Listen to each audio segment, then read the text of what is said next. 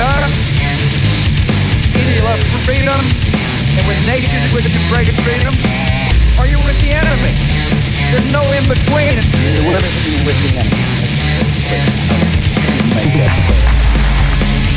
Every nation, in every region, now has a decision. Either you are with us, or you are with the terrorists.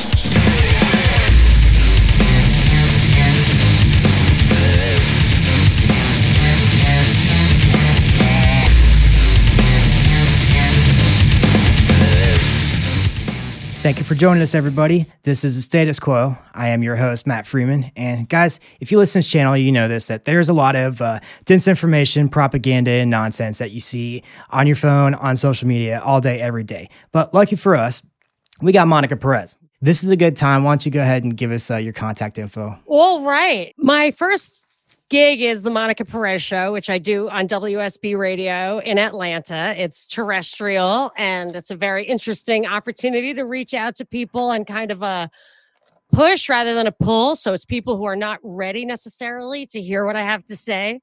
Then my producer on that show, Brad Binkley, and I do a podcast. The deep dive of what we do is the Propaganda Report. But then a couple of months ago, I just realized, for years, I've noticed that there has been an absolute absence of kind of daily news without propaganda or I don't know, sometimes there's a theme, there's an agenda. I just wanted to put something out there, 30 minutes a day of the top stories without all that propaganda. So we launched the Drive Time News Blast, which we do every day, but you can also find that at thepropreport.com.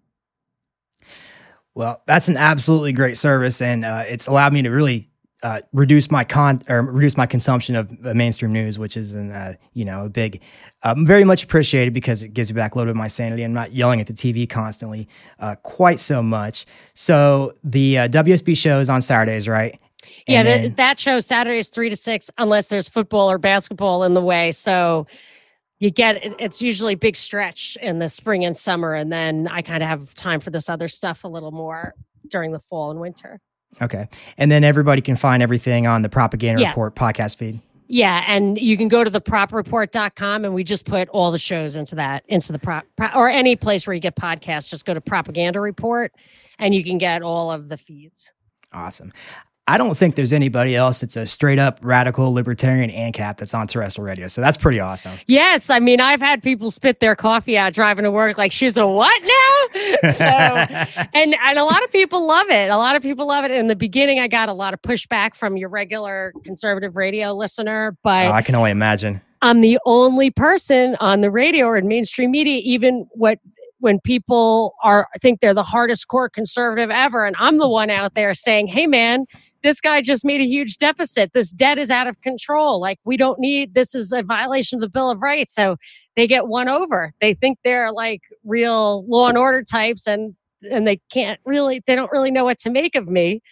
But I at least, they can count on me to have the integrity of sticking to the principles, my own principles and those of my principles that are enshrined in the Bill of Rights, among other things.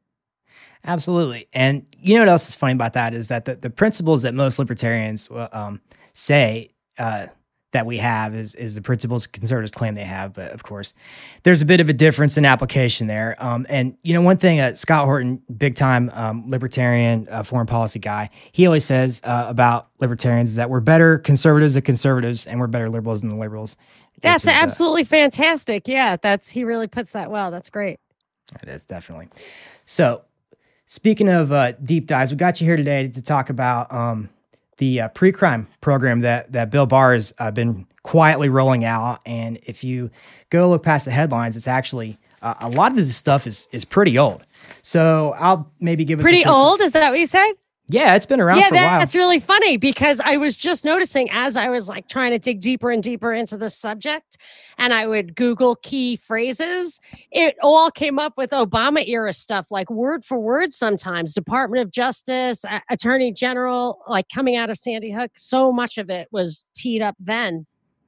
Yeah, absolutely. And there's something that you always say on your show too. It's going to take a Republican. Yes, that was a caller. See, that was a caller on WSB. So he said it's not from which the contrary law of democracy was born. You're only going to get the opposite of what you want from your own party because the other party just couldn't get away with it. Yeah, absolutely. And especially, I mean, I guess to a degree anyway, I hate to give too many compliments to any of these people in DC, but the Republicans seem to be pretty good at playing the opposition party, at least when they're outside of power. And typically it seems like when you have a Democrat in the White House trying to enact any measures of actual gun control, the Republicans, are at least people on the right side of the spectrum, are pretty good about opposing it.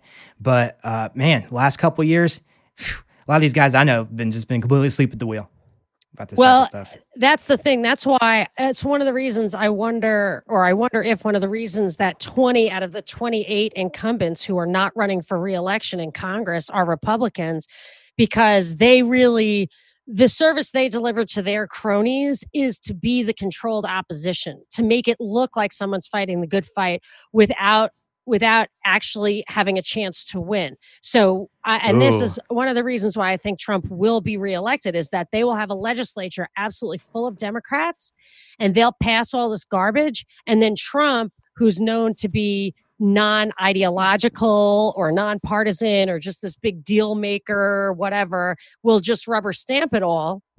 And I think, a lot of stuff is going to fall into that category. Yeah, I can definitely see that coming. I think it's almost a certainty he gets reelected. But yeah, that's just it. Is that Trump's been pretty terrible on civil liberties. He's been pretty bad on gun rights. He's enacted more gun control, I think, than Obama has at this point. So it's definitely not looking good. But I think what I find most worrisome is the mental health type stuff. Like the red flag laws is one, but the surveillance is the main thing. Like the Response Act, and actually that's another one of those programs that was floated after Sandy Hook, I think is when it was. Is that right? I saw some stuff I saw the elements of it in some of the stuff I came up with when I was looking for the Cornyn Response Act. Mm-hmm. So I didn't see, was it a specific act that they came up with at the time that was the same as his? Well, to my understanding is that part of the Response Act was, I had it pulled up here. Where is it? Okay, so part of it is ISPs and trying to get them to quote unquote collaborate with law enforcement to prevent mass shootings, and that's that whole kind of private-public partnership thing we've seen for the last few years, which in an older time would have been called fascism. Yes, this is the thing that I used to get a lot of flack as a libertarian for not promoting private entities carrying out government functions. And my problem is that we are required to give our money. And my problem is that we are required to outsource these functions that we might not even want performed.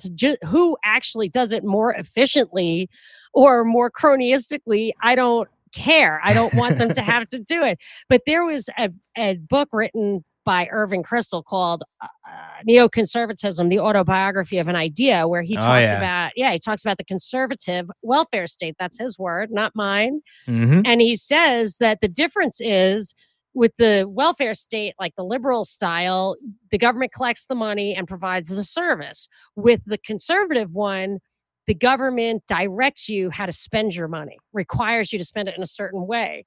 That creates even worse problems sometimes, because it creates this hyper demand, limited supply, outsized profits, lower quality, and the guys who are stealing the money on behalf of providing the service get to keep it and flaunt it. Whereas at least with good old fashioned communism, they had to hide it in the back room. So this whole thing, the public private partnership, and it does another thing I just discovered, which is I just kind of had an epiphany that from big tech to the human rights industry and other things that are outsourced by the government, those entities don't actually have the same scrutiny, the same standards as the public entity would, as far as having to adhere to stuff like free speech or transparency. So the public-private partnership, it really is the back door to fascism, if not fascism proper. Oh yeah, and well, just there's all kinds of problems created there. Number one is that these companies that perform these services, like you said, well, they get the profits they get. Which, I mean, if you know anything about government contracting, a lot of times they'll do, especially in defense, cost plus, which means that they get a guaranteed fixed percentage of profit. Which usually far more than you would see in a free market. But they get to plow those profits back into purchasing of influence, getting their people in regulatory agencies and stuff like that to get more contracts. So it creates this self-flicking ice cream cone. That's problem. That's problem number one. And cost plus completely eliminates any potential for the efficiencies of going to a private market. Because isn't that what government is? Out of control costs. Right. Absolutely. Isn't that what that captured production is? Yeah. Yeah, exactly. So then the second thing you were going to say. Well, we get the worst of both worlds. So with the conservative and the liberal welfare state, well, we have both. We have the big government programs that provide services for people directly by the government. We have big government programs that provide services for people through contracting, and we also have a government that tells you how to spend your money. So that's what we get after years of this stuff. And I do also remember Irving Kristol in that book. I remember him saying something along the lines of conservatives have to lose their fear of big government or something like that. And he also said so. He said this bookkeeping fetish they have makes no. He said they have to get over that. And what he wanted us to do, what he wanted America to do, or the politicians to do, was to create, at the same time the liberal welfare state was in existence, create a conservative welfare state that brought the government to the brink of bankruptcy and forced the people to choose which one they wanted. And that was the choice, like under Obama, like when Obama first came in and there was that big crisis, that was the choice. And of course, if you're going to have a welfare state, you're going to pick the guy who says he knows how to run a welfare state. I mean, that's what you want. But that Obamacare was the tipping point, I feel like, to the conservative welfare state.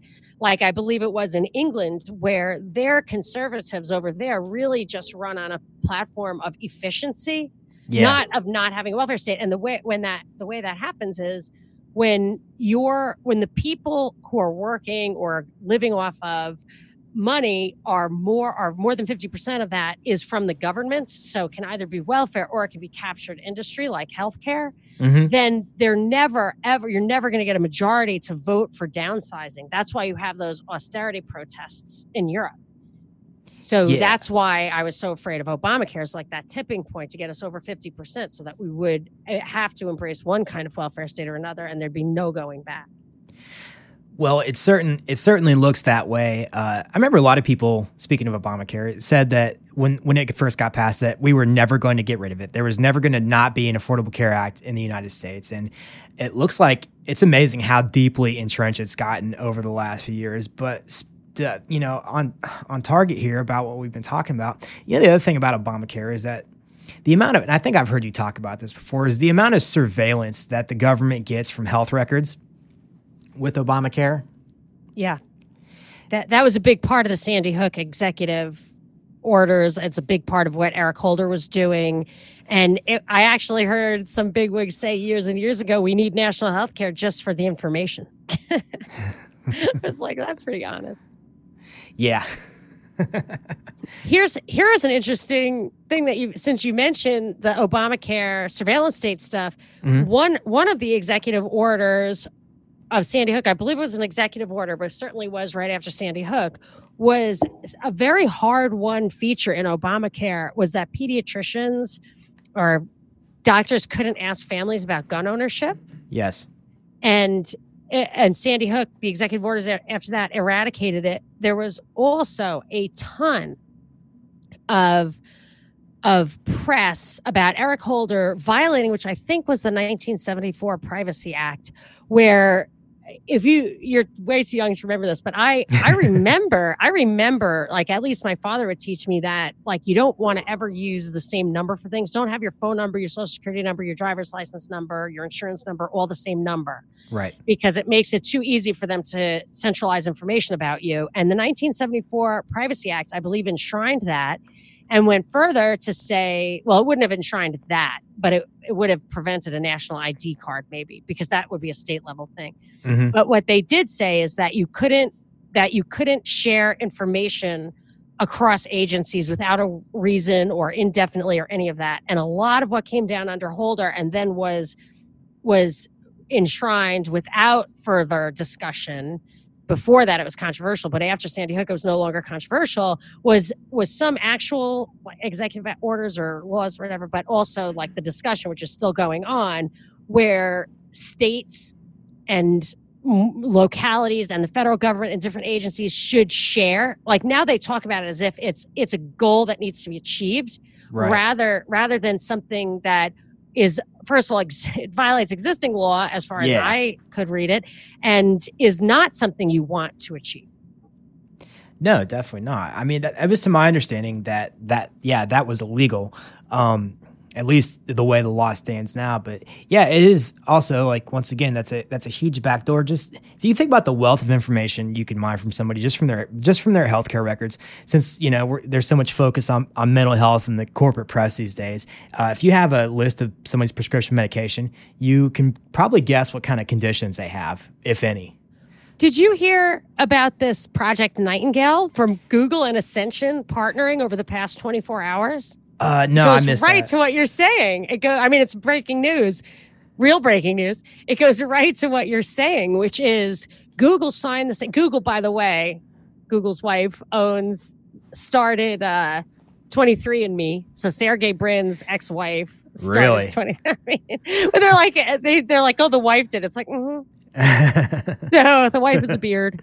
Anyway, but Google and Ascension, so they have 23andMe. That's one thing, which is your genetics. Yeah. And that has a lot of health information, which they would not share with you for a while there. Right. But they partnered with Ascension, which is, I didn't realize this, the second largest healthcare provider in the country. It has 2,600 Catholic hospitals and clinics and stuff like that. And they have given over to Google all the medical records of everybody, of millions of people.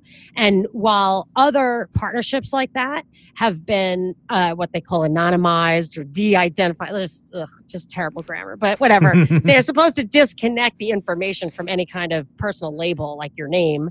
Yeah. But they have not. And it's not an oversight. They're not glossing over it. Part of the agreement, and I'm sure this is in some of the stuff that it's supposed to be maybe a loophole to HIPAA, or they have to change HIPAA, or whatever we sign off on, I don't know. But they did say that they would sell that information to people. They would use it in databases. They would have it interact with and also educate AI to make predictions about your health. It would, they could sell it to people for targeted ads. And the big scary thing for that, I mean, if you think about the information that you give, you don't want to give that information. I don't even want to put it on the piece of paper thinking my own doctor's the only one who's going to see it. And now that medical records are totally digital, that information right now, as we speak, there are 300 people working on moving that into a cloud, I think. Jeez. What a massive wealth of information that is too. I mean, it really boggles the mind. But what was I going to say is that, the other thing too is like with genetics too. So, I mean, my DNA is in multiple places already. The U.S., the federal government has it, the military does, and so does the state of Ohio. When you go through president swab your mouth too. My DNA is out there too. And I think I'm pretty positive somebody I know was applying for an Amazon warehouse job and had to give a DNA sample. I'm sure that's primarily so they can add it into their database so they can teach their eye with it. I'm sure they're not worried about you getting caught up in the package sorter. I wondered why they would do it. It's just their way of getting info. Yeah. I mean, I don't think they're worried about you getting caught up in the package sorter and having to identify, like your remains or something. That doesn't seem very plausible to me. Yes, right. And I was thinking that about Uber too. They're like, Uber drivers kill people. I'm like, really? That is the most surveilled person on earth, is an Uber driver. No kidding. But then they said they were going to use that as a launching off point to surveil all the riders all the time. Like just have constant, like the information that you see, share your location with someone. There's probably something out there that says Uber isn't allowed to just compile that information about you personally. But now, because of safety, I guess there's a call for that. I don't know. Certainly. Never let a good crisis go to waste, of course. Exactly. And opportunities to generate information. I mean, that's the thing. That's the public-private problem that I have. Like Google and all these things that were generated by the government or seeded or fostered or protected or whatever are just a backdoor to collecting data and monitoring speech and surveilling and censorship that you could not do with regular lawmaking. Absolutely. And we know that these companies work hand in glove with government. That's not even a secret anymore. And just I guess, the first thing is that, and this is an aside a little bit, but so many of these companies, I really have questions about whether they'd appear in a natural market setting. Okay, so much of the venture capital, I think it was, correct me if I'm wrong, Monica, but I'm pretty sure it was In-Q-Tel that that provided a lot of the venture capital to Sergey Brin when he started Google. Is that right? I don't know if it was. I know what In-Q-Tel is. It's the CIA's venture capital arm. Right. I don't know if it was In-Q-Tel that fostered Sergey Brin and Google. It was certainly DARPA and other money. There's no question about that. I read a great article in Quartz recently by a guy who was an insider at the time. I don't know why they put all this information out there, but it goes into great depth of how what Sergey Brin was all about and how Google wasn't just like fostering this stuff. It was they were looking for someone who could create a search engine that would allow them to classify very small subgroups of people and personalities. And that's when I realized that, you think with a search, you're like, my search history would tell a funny story. It's like, oh, that's just what start. That's the story they want more than Facebook is your search history. It seemed like to me that it just presented this psychological profile that would allow them then to layer AI around you, a bunch of people around you who aren't even real. This is stuff I've read. I mean, I'm not even making this up. It's this is when I piece together Google Jigsaw and this stuff, and I just think they're really. And you read Cass Sunstein stuff, and it's like they are really manipulating people at the lowest levels, and they're never talking about doing it to make people good. They're doing it to like, we're going to root out terrorism by creating terrorism videos, and then we'll figure out part 2 after we put up some ISIS videos. It's like, well, right. And then they've got ISIS. And then in between, we're going to entrap a bunch of people that have nothing to do with it and call them terrorists. Right, especially vulnerable people. That's a perfect example where everyone the guy knew was an FBI agent. They all acted like they were a militia or something like that, white nationalists. And there was nobody but this guy who was clearly mental. And then he's going to jail forever. And those guys high-five each other. Yeah, that's absolutely insane. And also, too, it's like the Boston bombing wasn't, I think it was, I read a piece a little while ago that said that the Boston FBI office was had gotten a tip about the brothers that carried out the bombing, but they were so busy chasing down and entrapping fake terrorists they didn't have any time to follow up on it. So I did a lot on the Boston Marathon bombing, and it goes way. I'll just tell you one thing: that those guys were, the older brother was in a CIA like outpost training thing over there, and he was being his uncle Sarney. Mm-hmm. His uncle Sarney was living. He was married to the daughter Samantha Fuller, the daughter of Graham Fuller, who was the CIA chief of Afghanistan. And Uncle Sarney was living in Graham Fuller's house with Samantha Fuller, running a U.S. aid outfit, which is a CIA front. Oh, yeah. And there's a quote by Graham Fuller that says, "We are going to use radical Islam to unseat or to encroach on, I guess, Western China or something like that, or Central Asia, just like we did in the Middle East." And he actually identified, I think, Dagestan as a place to go into. And these guys were from Dagestan, if you'll remember correctly. Yeah. They were in there trying to radicalize imams and stuff. And then Russia, I believe, sent the CIA or the FBI or whatever a letter saying, hey, get your freaking spy out of our territories, trying to radicalize Islam. And then when they realized, I think this is pure speculation on my part, but once these guys' cover was blown, they got blown up. But they were on the CIA watch list. They lived a mile from the thing. That whole story is really fishy. Yeah, that's crazy. So it's great. I mean, they're just that Graham Fuller's son-in-law was their uncle. You know what I mean? He was the CIA guy in Afghanistan. Didn't he write a book too? Oh, yeah. Graham Fuller, he did write a book. Yeah, I can't remember what it was called.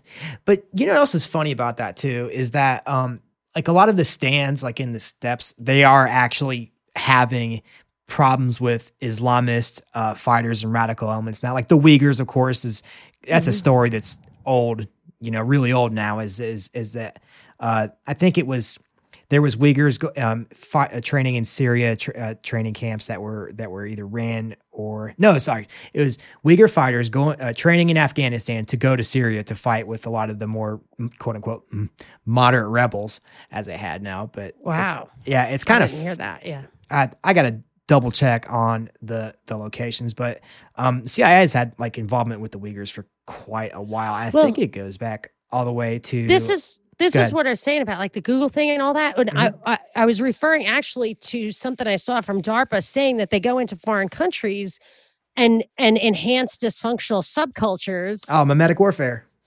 Yes, exactly. And that's what they do. And so when I say like these guys it's the CIA, real people are getting killed and radicalized and hurt and everything. But they're doing it on purpose. They know how to do it. Look at what they do here. And I'm not saying about like terrorism here. I'm saying about like schooling, how they make our daughters stupid.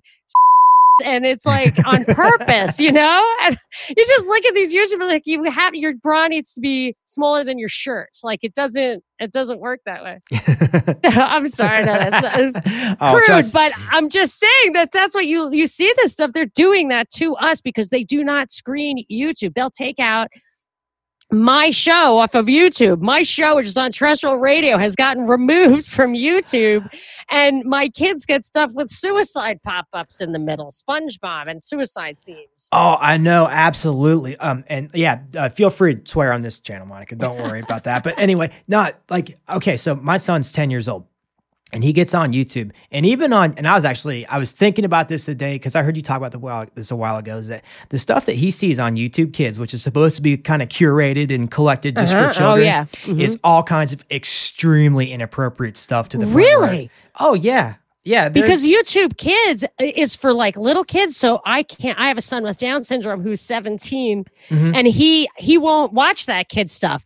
But there's no other way to screen at all. There's like a safety button, which he can turn on and off. Right. That's it. And so, but I figured the kid stuff, at least I didn't even have firsthand experience with the actual kid stuff. Wow. Yeah, but he's older now, so he's gone on to the full YouTube, which is just the Wild West for a child that age, absolutely. Of course. And it's not even anarchy, which would be fine. It would be fine if it was anarchy. It's deliberately enhancing dysfunctional subcultures. Yes. Oh, it's just, and everything he likes is stuff that I just absolutely do not want him to watch at all. And then he's got to sneak around and do it behind my back, and it just creates this whole issue. And there's hardly any way around it. And I'll tell you something to watch out for. What you're going to see is, and I've seen this, it's funny because my son who has Down syndrome, he's like this litmus test. He's just like a way he doesn't understand bullshit. So he just tells you what he's seeing. And he's like, oh my gosh, Mom, I have 15 mental illnesses. I'm like, okay, what are your mental illnesses? And he's like, well, I have ADHD, I have schizophrenia, I have OCD, I have anorexia. The kid's 5'5" and 180 pounds. He does not have anorexia. But he's just like, I worry about my body. It's like, okay. Oh, this poor kid. I know. No, it's such a bummer. I mean, this is a kid who asked for Zootopia shaving cream for Christmas. I mean, you're like this, whatever world he's living in. I want to help him through it. But Absolutely. I love him and he's sweet, but that kind of stuff is, so watch out for both screen-induced psychosis. So when you give the kid a phone and then try to take the phone away, he will throw himself against your bedroom door until he like breaks a bone. Mm-hmm. And then the other thing is screen-induced hypochondria. So they're going to think that they have some physical illness, but really it's the mental illness. And I wouldn't even know it, except for my son is such a parrot from the themes that come over and over in his head. Like they just drill this stuff, and he's such a hard learner that he only can regurgitate the underlying theme. It's kind of amazing. Oh man, that is absolutely terrifying. But you'll see that in a couple of years, you'll be like, Monica said that. Like, you definitely don't have OCD. Yeah, I'll keep an eye out for that. There's nothing you can do. Just have a cocktail, because I don't think there's any way to fix it. No, and that's it. It's a screen. I mean, we already cracked Pandora's box on that because we got him an iPad like a year ago, and we're already seeing the screen-induced psychosis. Because I really try to get him to, go outside and go play and be a normal kid like when I was a kid, but that's just the problem. It's hopeless. I feel exactly. I feel so depressed about it. Yeah, and that raises real questions about people that are like my generation or above. Like we kind of understand how to navigate the digital world because we didn't grow up with it, and especially like things that we kind of talk about and believe in, like liberty and I'm just trying to think of another good example, but liberty is the best one I can think of, because when you have people that are just plugged in to these devices all the time, well, how much interaction with the outside world are they having? Yeah. Like, any? So it's a very artificial world. Exactly. It's easy to get to these kids. And there is no outside world anymore, actually. So like, even if you sent them out on their bikes, there's nobody else out there. They're on their phones too. And so that's why I didn't not have them do it at all. Because if you, I grew up the youngest of 9, and my dad was a truck driver. So like, I did not have any extra resources. I wasn't hungry or anything. Well, I was hungry. I wasn't malnourished. Right. I just, whatever. I had no luxuries. And when my husband's around my age and he knows like all the albums, the songs, the artists, of everything. I'm like, hey, I had a clock radio. And unless they said who was singing the song, I still to this day don't know who's who. Yes. So, and it stinks. I hate it. And I was like culturally backward. And so with my kids, I could deprive them of all that, but I feel like I'm not sure I'm the parent to compensate for culturally excluded kids. Right. I don't know how to do that. I kind of feel like I have to help shepherd them through this the best I can, because this is the world they're living in. These are the references they have. I think these may be the tools they're going to have to use to be successful, economically successful, and maybe socially successful in the world. And I mean, I could take my stand and see if I can't get myself a piece of land and grow some potatoes, but I'm not there yet. No, I got you. And actually, that's a good segue to what I was thinking about. So about this response act. So the other thing that circling back a minute ago, the other thing we were talking about is some of the things that have been implemented already. One of them is school surveillance, right? So private-public partnership, a lot of these private companies developing tools and software for school administrators to use to track children's online activity. Yep. And one of the things, and this is what made me remind you, is preparing your kids to be adults. One of the things that I think it was Cornyn's office said, or maybe it was a school administrator, they talk about, here it is. Some proponents of school monitoring say that technology is part of educating today's students in how to be good digital citizens, and that monitoring in school helps train students for constant surveillance after they graduate. Oh my God, what the hell? So that's one of the things I have is like the 3 things that terrify me about this. What, living in the panopticon? Yes, that will make you psychotic. Oh yeah, Seriously, absolutely. like we can talk about that in a sec. So finish what you're doing. The only get thing to it said was take an adult in the workplace. You can't type anything you want into your work email. It's being looked at, said Bill McCullough, a Gaggle, that's the company, Gaggle spokesperson, said, we're preparing kids to become successful adults. By keeping that. Well, this on the one hand, I mean, I do want my kids to be ultra paranoid about what they express digitally. Yes. But I don't want them. I've seen this in reality, in my personal experience. It is absolutely true. I've seen this happen to kids. That message gets through to them deeply because the panopticon isn't actually being watched all the time. The panopticon is thinking you're watched all the time. Yeah. Because there might not be anyone in the watchtower, and the person every once in a while. The guards come by and they take somebody out of a cell and they chop his head off for everyone to see. There may be no connection whatsoever between that guy. They just probably randomly pick people, this isn't a real place, but I'm just saying that this is the theory. Yeah. So the kids get it in their heads that they're when they're young enough, they don't understand the difference between what's happening digitally and what's like literally in their own minds. Mm-hmm. So if they get in trouble for something they tweeted, or they don't tweet, but texted or wrote whatever, they don't really remember expressing it. So they're not sure if they actually said it. Like, how does this guy know that I made that joke? Like, I thought I said it to my friend, but you know what I mean? They just can't remember because it just becomes an extension of themselves. And then they have to curb their thoughts. And there's two big problems with curbing your thoughts. One is you will never know the truth. Right. And you'll never know new truth. And you will never be able to resist personally or in cooperation with other people. So you're never going to be able to exercise your Fourth Amendment rights if you can't even think. And you certainly can't exercise your Fourth Amendment rights, which I think the basis of that was to be able to coordinate a revolution against tyranny. You're certainly not going to be able to coordinate with anybody, but I think that you just have to stay away from those thoughts. I mean, my kids, they'll say, I don't want to know that truth because I will be penalized for it. Oh, when you're talking to him? My kid... When I'm like, if I say something about, like, I'm just like, hey man, why are people so bent out of shape about other people's choices for vaccines? Like, if you want vaccine, my kids are vaccinated, and they haven't gotten any of those illnesses because they're vaccinated, or maybe not. I really don't know how vaccines work. I didn't think about it. I just like, okay, fine, whatever.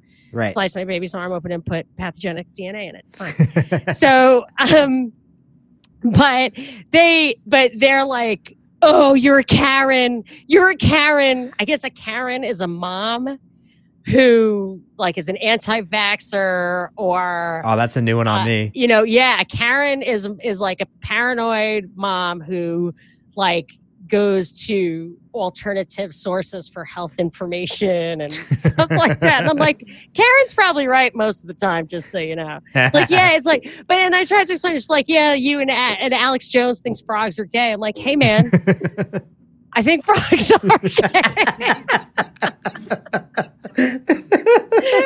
No, but my point was just that what they do is they just make it sound crazy, but there is crazy stuff in the water. Like, where do you think Prozac goes and Teflon and everything that gets into the water supply? It's still in the water. Sure, it's in the water. They don't have like microfilaments at the sewage plant. It's in the water. Right. That's a good point. I know. I shouldn't even like go to these places. No, that was great. Wait, so you got me late. Oh man. So yeah, that is really something that what your kids hit on there is that they would rather fit in with everybody, and that's part of like being a teenager, of course, but like they'd rather fit in than know like a profound truth. And I think that persists into adulthood too for a lot of people. Well, frankly, I'm happy that they have those survival instincts. Yeah. And I'm confident there are two red letter moments, I think, for the awakening of anyone where truth has been planted deep inside their brains. One is regarding the state when they get their first paycheck and they realize that it does not equal hours worked times dollars per hour. When they see that and they're like times 0.5, they're like, what? So that moment is when they become libertarians. And then when they have their first child is when they become ethical, moral, courageous. Almost definitely. That's my hope anyway. And you know what? If they don't get there, then all of my work has been completely wasted and I'll be totally bitter because I'm like, dude, even when they use bad manners, I'm like, anyone can create an animal. I'm putting all my effort into this right now. Like, come on, sit up straight. So so I'm trying my best I don't need the results right now, but I do have my fingers crossed that when the rubber hits the road, the voice of mom will come percolating up and they're like, oh yeah, your shirt needs to fit over your belly button. Yeah. Yeah. I mean, I get it. You do all that you can for your kids. And I know like it sounds like, but that's really all you can do. And I've been going through this thing right now because I come from like a pretty long line of military service and I am anti-war first, libertarian second. And my son right now has been being egged on by my dad, of course, who is a long-term Marine. He wants to be a soldier, so he's got his little utilities he dresses up in, and I said this on the last show, he'll die for cover behind the couch, and he's got like a little toy airsoft rifle. And, that's awesome, right? It'd be super cute if I wasn't still drinking the Kool-Aid, but it's like I see my dad encourage it. I just want to strangle him. It's like, can you please give this kid, if he's gonna go to the military, can you please let him go and eyes open? Oh yeah, no, I feel like just that he's moving around and not just killing people with his iPad. Right. Well, let's combine those two. That was the only thing. I was like, I'm glad the kid actually can use his arms and legs. Like, that's good. That's true. A start. But why is your dad still smoking the Kool-Aid? Oh, I cannot. I gave up on all that. I can't even talk to him about my time in Iraq. I mean, honestly, it's just, wow. it's just so many people. I was just thinking that today. So many people are true believers who really should know better. And that is why the whole conspiracy theory thing, they're like, how could anyone keep that a secret? It's like, hey man, it doesn't take much. People want to not know that stuff. Oh yeah. They want to not know. They want to put the best face on it. Because imagine the tragedy of your life. It's bad enough that my daughter wears belly shirts, but when the tragedy of your life, when you spend 20 years putting your life on the line, or 40 or however many is the most, and you look at that what you did, that you may even have killed people for a cause that was a deception. Yep. So you don't have the moral responsibility for that, but you do start having the moral responsibility when you allow yourself to kind of butt up against that ethical glass ceiling where you're like, you can't face the truth because that would be so painful. And the truth may well be that your life's work was serving a false cause. And I think that's unbearable. I'm going to be very upset with my kids if they turn out bad. Like, that's nothing compared to, right? Spending your whole life. Yeah, I mean, it's such a bitter pill to swallow for most people. It takes some real introspection to do it. I mean, also there's like a sunk cost fallacy too, and I just see it. I mean, I see it with my like friends, like guys I know that I was in the military with, that are still kind of buying into all the same BS years and years. I know. I've been out for like almost 10 years at this point. So, and they still kind of buying the same thing, and it's I kind of, like get a little Socratic question, like, hey man, does it make any sense that, well, we went to Iraq and we did all this peacekeeping and security operations and to give the Iraqis democracy, and now they have ISIS. So like, what's up with that? Isn't that kind of crazy? They're like, oh, that's because we left. And it's like, dude, forget it. Yeah. But what about that Kelly guy? Did you ever read that leaked document from the Defense Intelligence Agency that I think it was Kelly ran it and said that ISIS is exactly what we want as an excuse to invade Syria? Wasn't that Mike Flynn? Oh, Mike Flynn. That's who it was. Sorry. Yes, I knew I was getting it wrong. It was Mike Flynn. Yes, absolutely right. Well, I was a former general in the Trump administration, so definitely the same wheelhouse. But yes, I know exactly what you're talking about. And I just, you got to think back, you got to think all the way back to, now I'm blanking on the dude's name. 7 Countries, 7 Years, Wesley Clark. Oh, Wesley Clark. Yeah. Yes. It all starts there. But you saying it's in the military. I had the same problem. I was an investment banker. I went to Ivy League schools, and then I got out, and my first son was born with Down syndrome, and I just never went back to work, and it's been fine. But like, I'm a hyper educated soccer mom, and I just had a lot of time, and my husband finds it interesting he doesn't find anything. I don't know what he finds interesting, but he has he doesn't set any parameters on what I do or how I do it. And I had this unusual opportunity to just explore thoughts without consequence. So like, I don't have to when I used to go to work, I was always a hardcore libertarian. I would read the Wall Street Journal. I'd be like, that's a socialist rag. I'd be like, Wall Street Journal? Like, I can't even read that crap. It's just like, so consequently, I was rather ignorant of the current events of the day because I really just repulsed me. So there was probably, people would make fun of me, whatever. So there was some pushback there. But then I got to where I got to be, I was out, I could really think it through. And then, when the scales fell off my eyes, that was a painful experience. It still hurts. My eyes are still hurting. I wish I could glue them back on, but I can't. So when I run into my old friends or old coworkers, I mean, one of them put it very bluntly. I was like, hey man, this system is completely rigged and screwed up and blah, blah, blah. And he's like, dude, it's working for me. I put my life into it. I work hard. I make a lot of money. That seems fair. I'm not turning over the apple cart now. So it happens in every walk of life. That's why I think the young people may be easier to tap into for better or for worse, because they really don't have that much to lose. That's why you get these Ron Paul supporters in 2012 were colleges. They were young kids who were like, yeah, man, let's burn these dollars, you know? And then, but you also have the pussy hats, the kids run around like Trump's a traitor. Let's have socialism. Right. And they can go either way because they really are entrenched. They don't have their roots put down yet. But if they actually had a lot of personal property, I think they would start to realize that that's not going to work if other people don't have it and it's share everything. Yeah, that's something about that. It's always kind of ironic too when you see these kind of like what's the dude? The dude was a billionaire who got into the Democratic race for a little while. I can't even remember his name now. Starbucks guy, whatever his name was. Oh, Schwartz. Yeah, pushing like extremely socialist policies. It's that's such a strange mindset to me. Where it's like, I have all this money, but I need the force of government to make me give it away to somebody.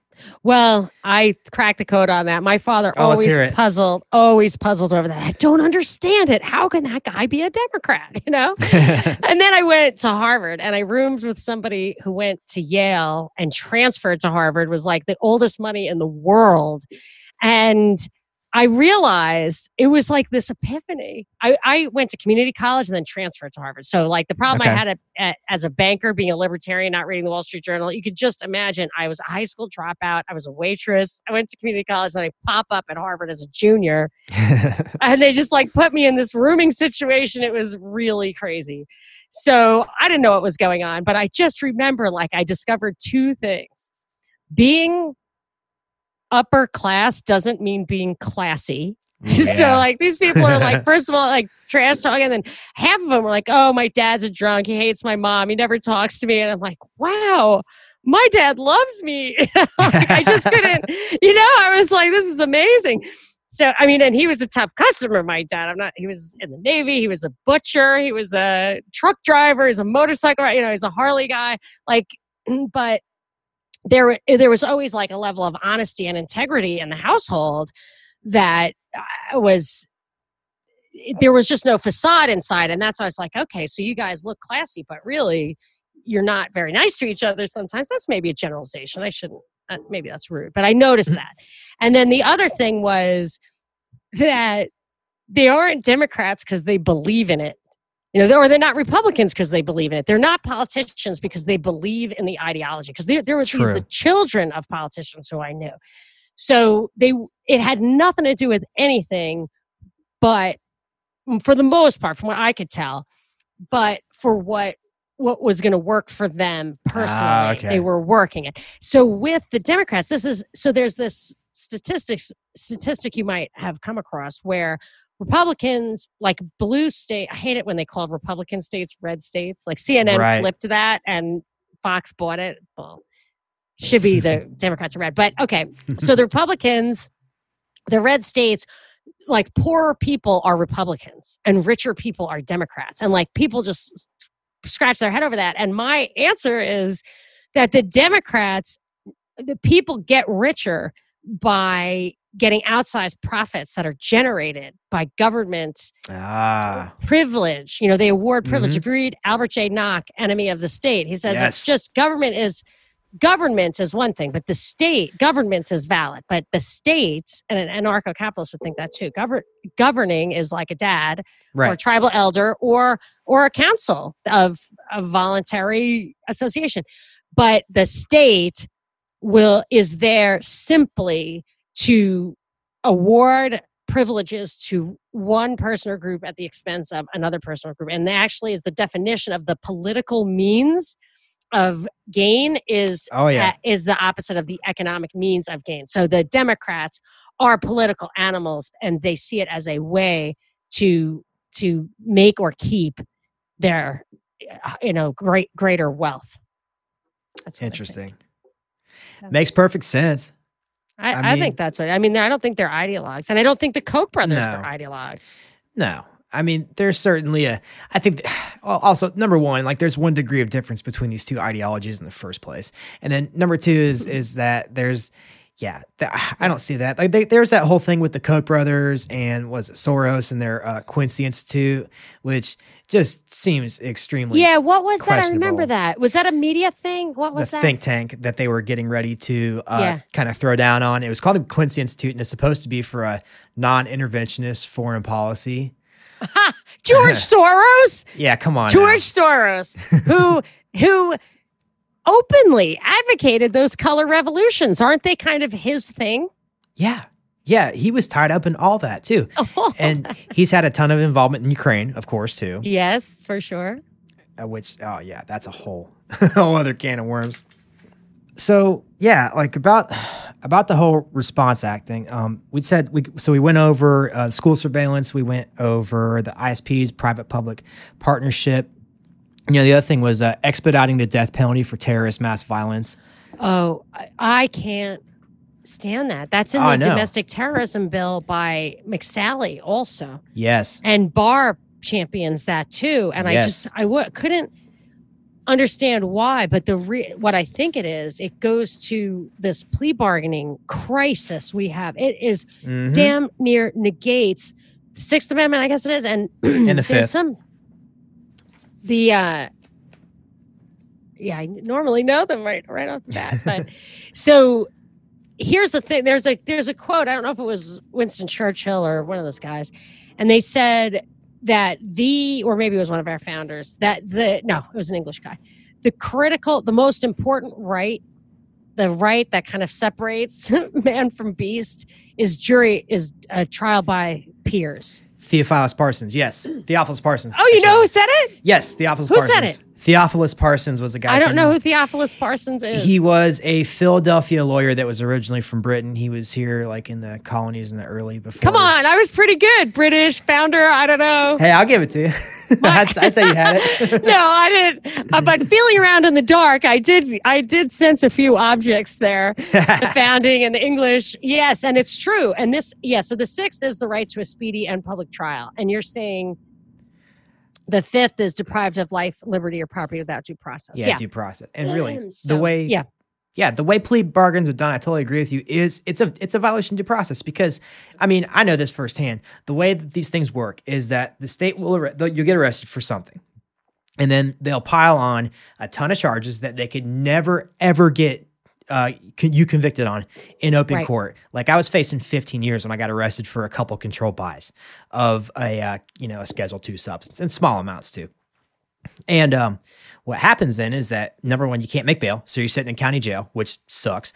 And then number two is that they come down on you and they'll, sit you in a room and say, oh, you're going to do 15 years in prison if you don't sign this piece of paper right now. But if you sign this piece of paper, we'll only give you 3 years. So, I mean, that's a difficult gamble for most people. Yeah. To And make. you would have taken the 15 if the death penalty was on that piece of paper. Exactly.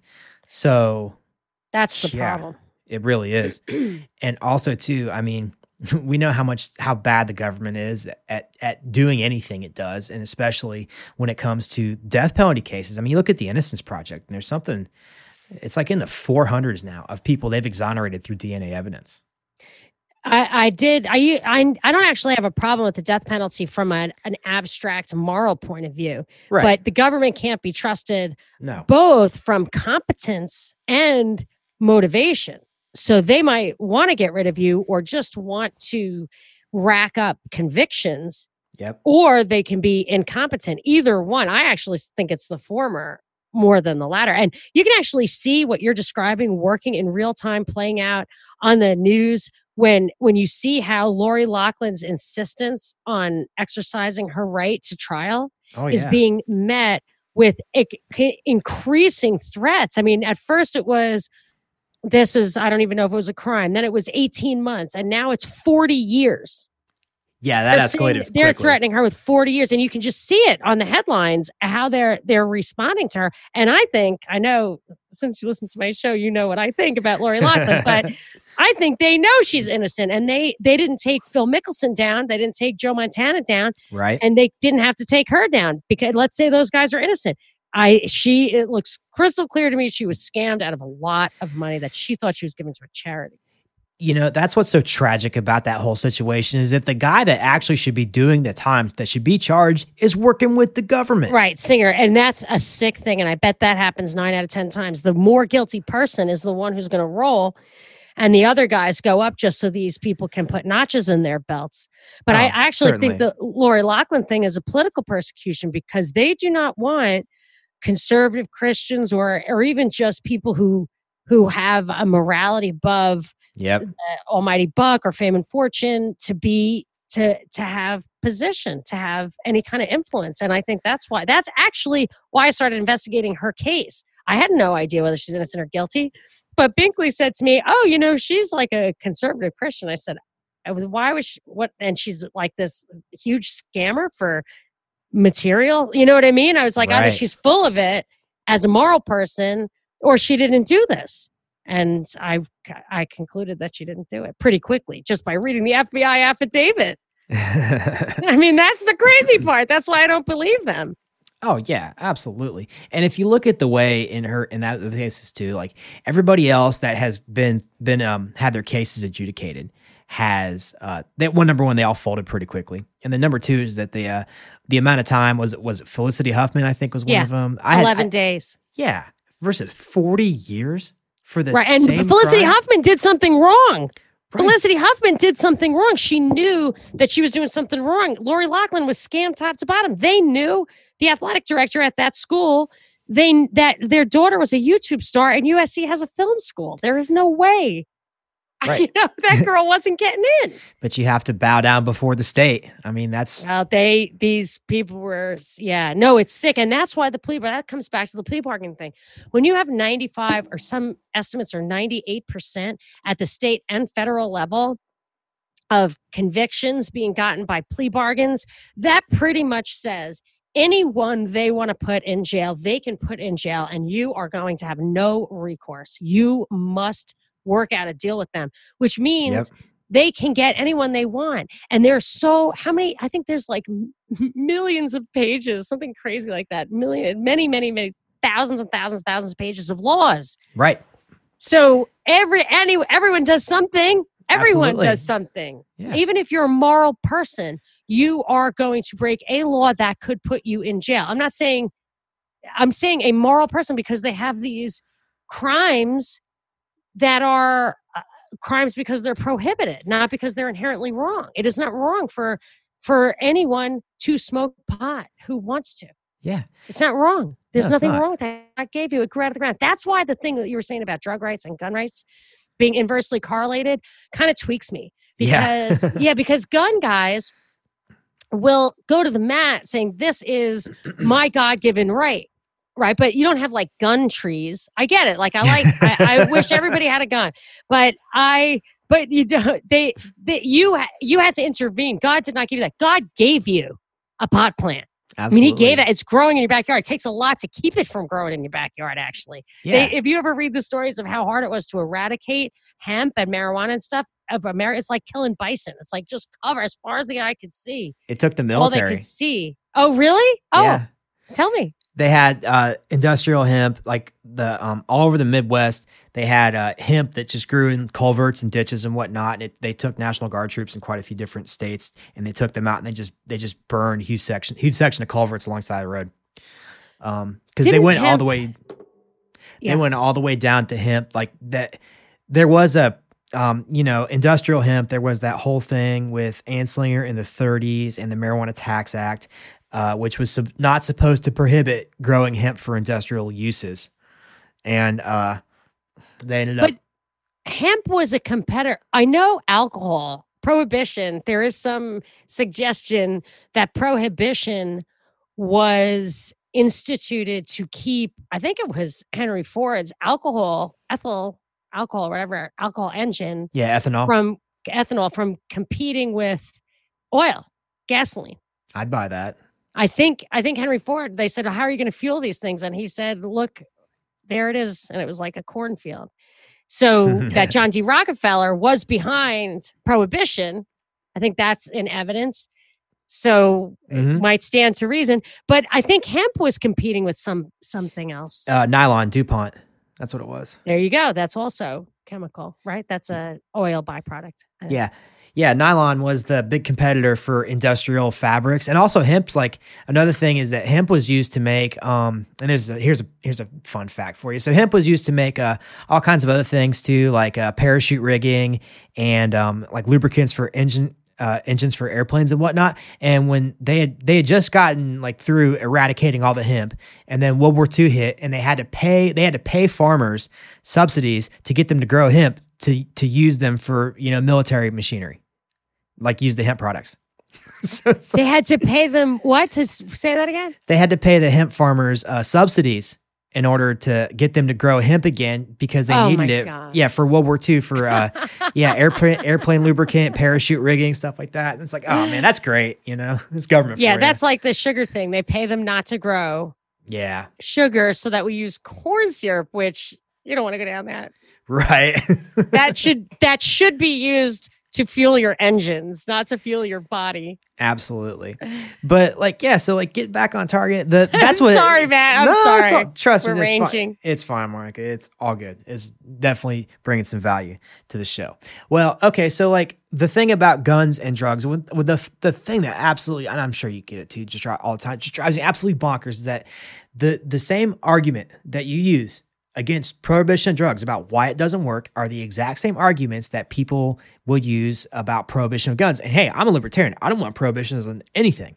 Yeah. But it's almost like there's this thing where it's like you got to pick a side. You can have pot or you can have guns. It's weird. Right. It's weird because the thing about guns and drugs that annoy me, that the gun rights advocates will say they don't want drugs because it's bad for society. It's like, but that's what people are saying about the guns. Yeah. They're like, but it's my individual right. It's like, it's my individual right to get high. And they're getting high. It's just they're getting high on alcohol instead of prescription pills. The difference is their drug dealer wears a white coat, so that's the difference there. But they're cutting out, they're suppressing that, and I think intentionally to generate black market and heroin, because when they started legalizing pot, 70% of the black ops money went away. Oh, almost certainly that. Yeah, I could definitely see that. But what else is frustrating too is that if we would all, the reason that we got to this place where we are right now, where we're talking about confiscation of, classes of weapons, full stop, is because instead of us all looking around and saying, okay, well, our enemy is the people in the 202 area code. They're the ones that want to take stuff away from us. So why didn't I say that you can have what you want and I can have what I want, and while everything's fine? Instead, no. When these groups of people get a hold of the state power, they use it to impose their way of life on each other. And it's just absolutely maddening. It goes all the way to the top. And that's the same thing for the federal government. Now people don't like Trump, so why not restore the 10th Amendment? Why not go back? And there is no state. I think like every state in the union is bigger than a country somewhere. Yeah. So you don't need 330 million people to contribute to a welfare state to make it work. You want welfare, move to California. I mean, Right. California is a perfect place. Do it. Go for it. It doesn't matter. But and you can see how hard to sell it is, especially with guns. Oh yeah. Because then you'll see these like weird shooting events where they'll emphasize they brought this gun from out of state. And then they'll say, your guns are coming to my town, and that's why I have to control your laws. That sounds like an intentionally inserted something to serve a policy goal. Yeah, those shooting events are absolutely riddled with policy stuff. I mean, just ready to go to the presses the second they can fill in the blanks. Oh yeah, I don't watch them anymore just out of the just to save my sanity, because with this Response Act, man, this is what we're getting. This is here now. Like we were talking about earlier, this is all stuff that has been pushed for at least several years, at least since 2012, 2013, something like that. Yes, yeah. Sandy Hook was what absolutely launched basically every one of these initiatives. I didn't do research on that, but I think you found the same thing I did, which is, I don't know how you came upon it, but I was just trying to research these initiatives in the here and now. And I was getting search returns, which you don't usually get from that old anymore, but they were coming up from the Obama era, right after Sandy Hook. Yeah, I had this thing on Mint Press News, which is actually pretty good usually. I know. I just noticed that Whitney Webb wrote. Yeah. Are you talking about the bar thing? She's written a few great things on there. That's actually, that is one of them that I did read earlier this week. But there was a thing on Mint Press about school surveillance is what it was. And that's where I got some of that we talked about earlier. I'll send you a link when we're done if you want. But I've just been reading, going down the list on John Cornyn's website about all the things that this mission or the Response Act, the VA Mission Act is another one for another day. But, really? Okay. Yeah. Send me that link too. Sure. But this is just stuff that's off John Cornyn's website about what he's saying this bill is going to do. And then there's this whole list of stuff about mental health, which of course that's another thing about this whole, thing, which I mean, you introduced to me the Hegelian dialectic, which is something I never even heard of before. The problem, reaction, solution, which is just, man, it's like you see it everywhere now. Yeah, everywhere. No, and I say it all the time. I mean, it's like a broken record. It's getting boring, but I'm like, they're just messing with you. Don't you see what's going to happen next? People are like, wow, you really were ahead of that story. I'm like, I could just see it coming. It's always the same. It's the same story every time. Absolutely. Like that whole thing about school surveillance is that excerpt of the article where it was talking about kids being prepared to be adults and whatnot. There is a thing before that, same excerpt of another article that said people are generally okay with surveillance. Like that's a much easier sell versus gun control. And it's just like, okay, that's so wrong. I don't even know where to start. It's the everything. I know where to start. I figured it out. It's the everything but approach. Yeah. Everything but. They're going to take away. That's why this is the new theme they're generating right now. They're saying you'll read it over and over again. I know this is what you're talking about, where it will say in the mainstream media, well, red flag laws are a favorite of Republicans who don't want to take that extra step or who don't want to get the real solution, which is gun control. So the Republicans are leading the charge on mental health, saying that that's the real problem. So my argument is, I realized, I was like, they're not taking the guns away. They're not doing it. Why are they not actually doing it yet? And then I realized they're not doing it. They don't want to do it for a really long time. They're going to use this stuff and that tension between left and right, who don't want the guns, don't want to take the guns, to keep these crises coming. And take away every other right in the Bill of Rights and then some. And then when you're totally neutralized, neutered, totally without power, unable to use your Fourth Amendment rights, to use any other rights, to organize, to petition, to have free speech, to have thought, none of that. And then they'll just pluck the guns out of your hand like you're, when you're sleeping. Yep. And if it's just you, if you're isolated and cut off from everybody else, you can't resist. I mean, yeah, sure, you can kick over your couch and barricade your windows if they come to take your guns, but that's not really a good solution. But we're getting so dumb that the way, like, if you ever saw a documentary, it might have been on Alex Jones, where it was these guys being interviewed after Katrina, and they looked at each other. It was kind of like the Boston Marathon bombing, where law enforcement went door to door. Mm-hmm. And these cold dead hand guys were like, I think we just got our guns took. It's like, my hands are not cold or dead, and I don't know what happened, but my guns are gone, and I need them now because there's marauders. You know what I mean? Right, The law enforcement wasn't there for the riot. I don't know if there were riots, but people were there. Looting. You couldn't just call 911 if you were in your house. They were yelling at people for staying in their houses, but they wanted to protect their stuff, but then they were taking their guns away. Yeah. And the guys were psyoped out of it. They were smooth talked out of it. Like, you didn't even know. It's like Cosby slipped them a Quaalude or something. They just didn't know. They didn't know what was happening before they was over. I was amazed. I remember they really buried that story too, man, when that happened. I was about Katrina and them seizing a bunch of people's guns. But yeah, what else is I find insanely frustrating? It goes back to it. It's all connected when we talk about this. It goes back to what we were talking about earlier, to where, okay, so we have mass surveillance.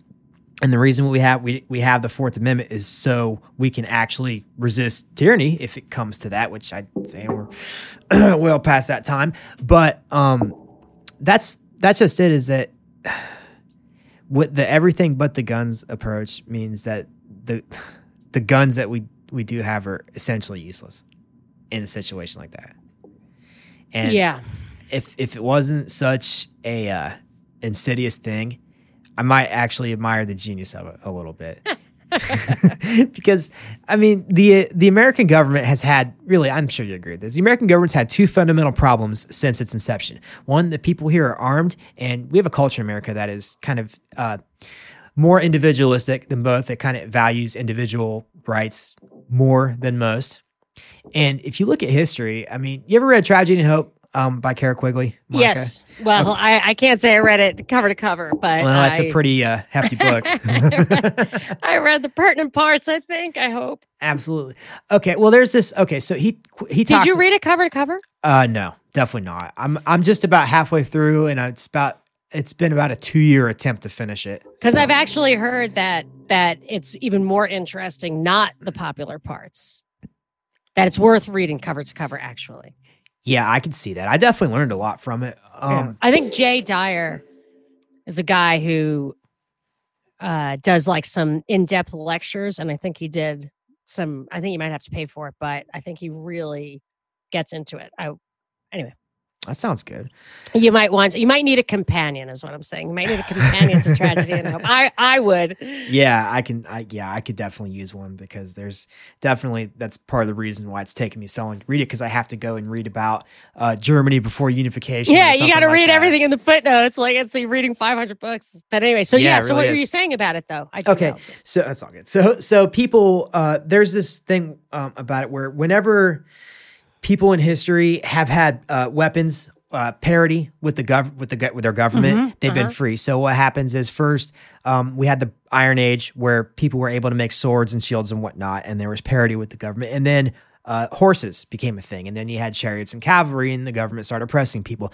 And then you had knights after that, heavily armored, mounted soldiers that essentially controlled large tracts of land, and had, slaves. Feudalism, of course, because the lord is a knight usually, or has some.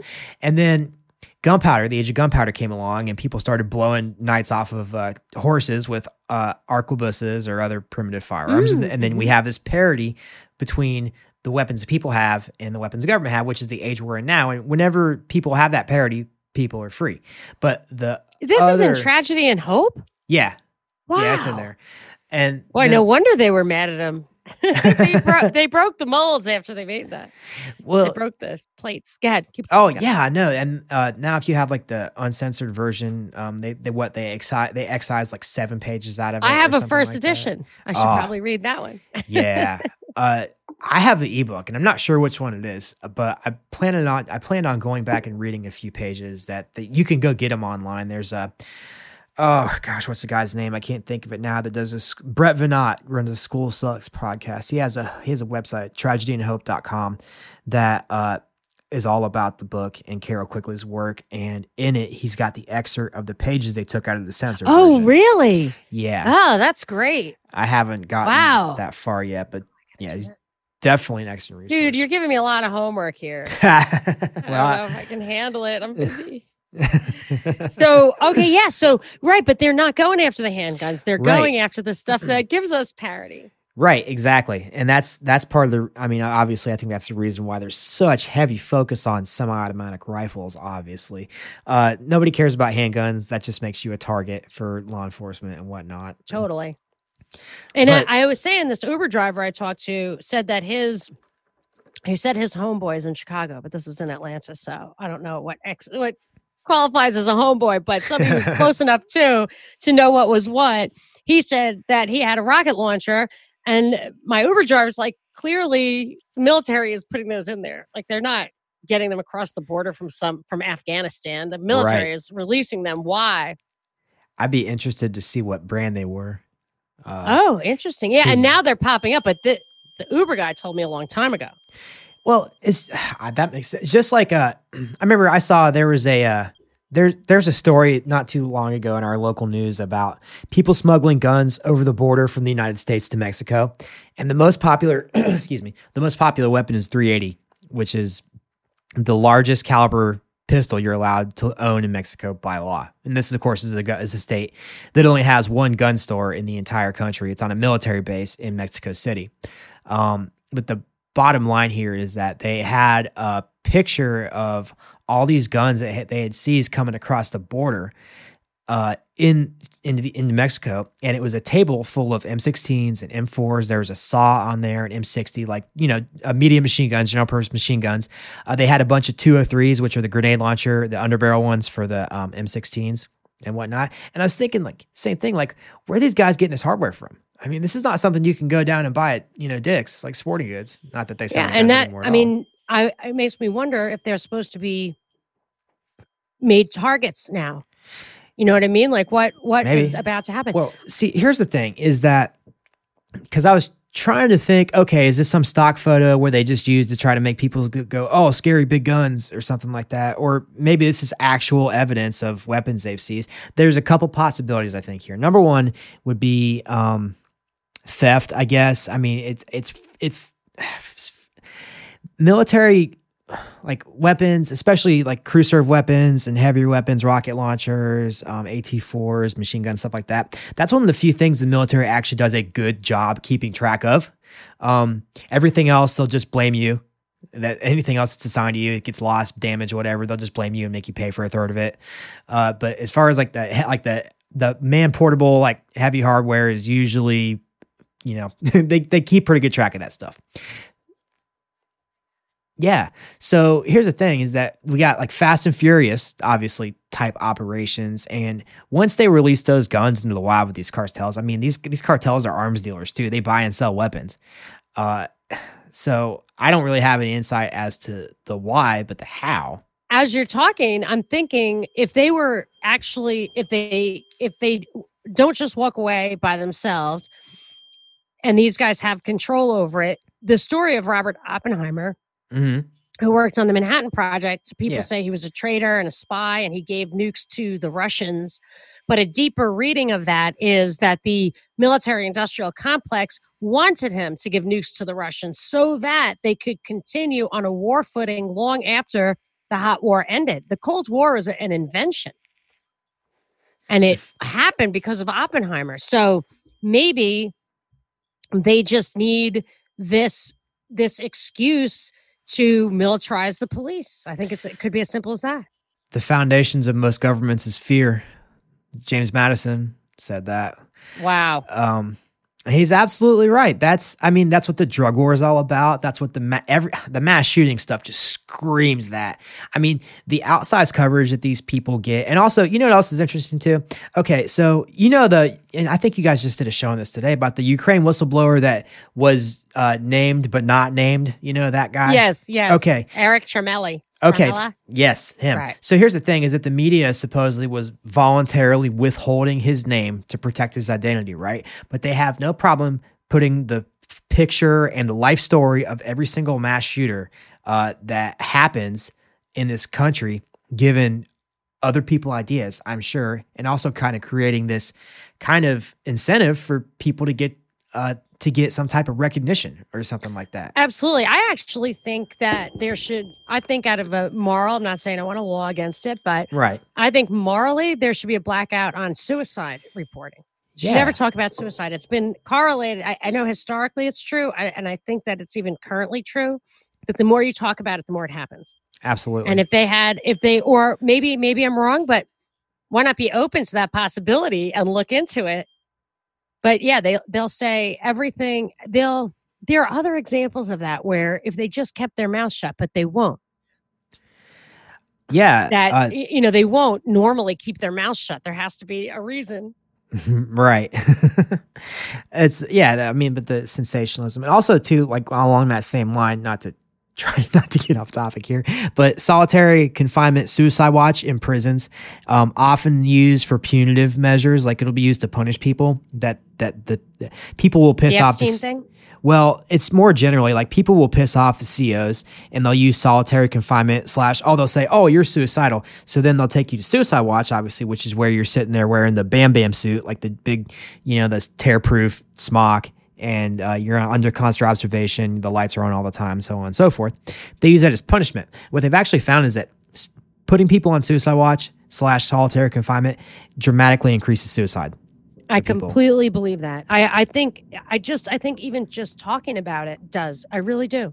Yeah. I really do. And I think there's evidence to support that statistically, what you're saying and more broadly. But they won't ever consider not putting that information out there, or even just hurtful things, that has no news value whatsoever. They'll do that all the time. Embarrass somebody, some conservative chick or whatever. Yeah. I mean, there's an entire news media organization just dedicated to that. I mean, TMZ, that's like another good example of that type of stuff. Just the stuff that has no educational, intellectual value whatsoever that people just, man, they eat it up. There's something very, something very primal about seeing other people get the crap embarrassed out of them. I hate that. I could never watch that stuff. Jerry Springer, I couldn't even watch awful. Oprah. Yeah. But something you said earlier pertains directly to one thing I noticed about the Barr memo. So you're talking about the Response Act by Cornyn. Yeah. Where he wants to go in there and make mandatory surveillance at schools. Mandatory. Oh, yeah. And I just saw an article today from the AJC talking about 13 kids were caught on a Snapchat saying racist things, using the word lynching and all this kind of stuff. And I'm thinking, where did they get that? And it was crazy because I had written in my notes yesterday, and this was the story that came out today. I wrote in my notes in preparation for this yesterday about the Barr memo, where he said he is using the stuff we learned in the war on terror to apply to mass shootings, right? And that is the exact slippery slope that libertarians had to talk about when they were like, yes, Guantanamo does not make sense. So don't do that. Even it doesn't matter if they're foreigners or whatever, don't do it. And so I wrote in my notes, like terrorism, the drug war, and mass shootings are all these excuses for mass surveillance, pre-crime. What's going to be next? Racism? Is that going to be like the thing that they're allowed to surveil and punish? And that's exactly what happened today. Oh, that's crazy. And I'm guessing that was from school surveillance. Almost certainly. You know what else is funny is that same Mint Press article, it had a thing on there that said that one of the school surveillance, I think it was Gaggle, which is one of these companies that provides surveillance. Okay. Yeah. So they, their system a student emailed a teacher saying that she overheard that 2 kids were going to go smoke pot in the bathroom. And the administrators went and blew down on the kids, and sure enough, they're getting ready to light up a joint. And it's just like, oh my goodness, man.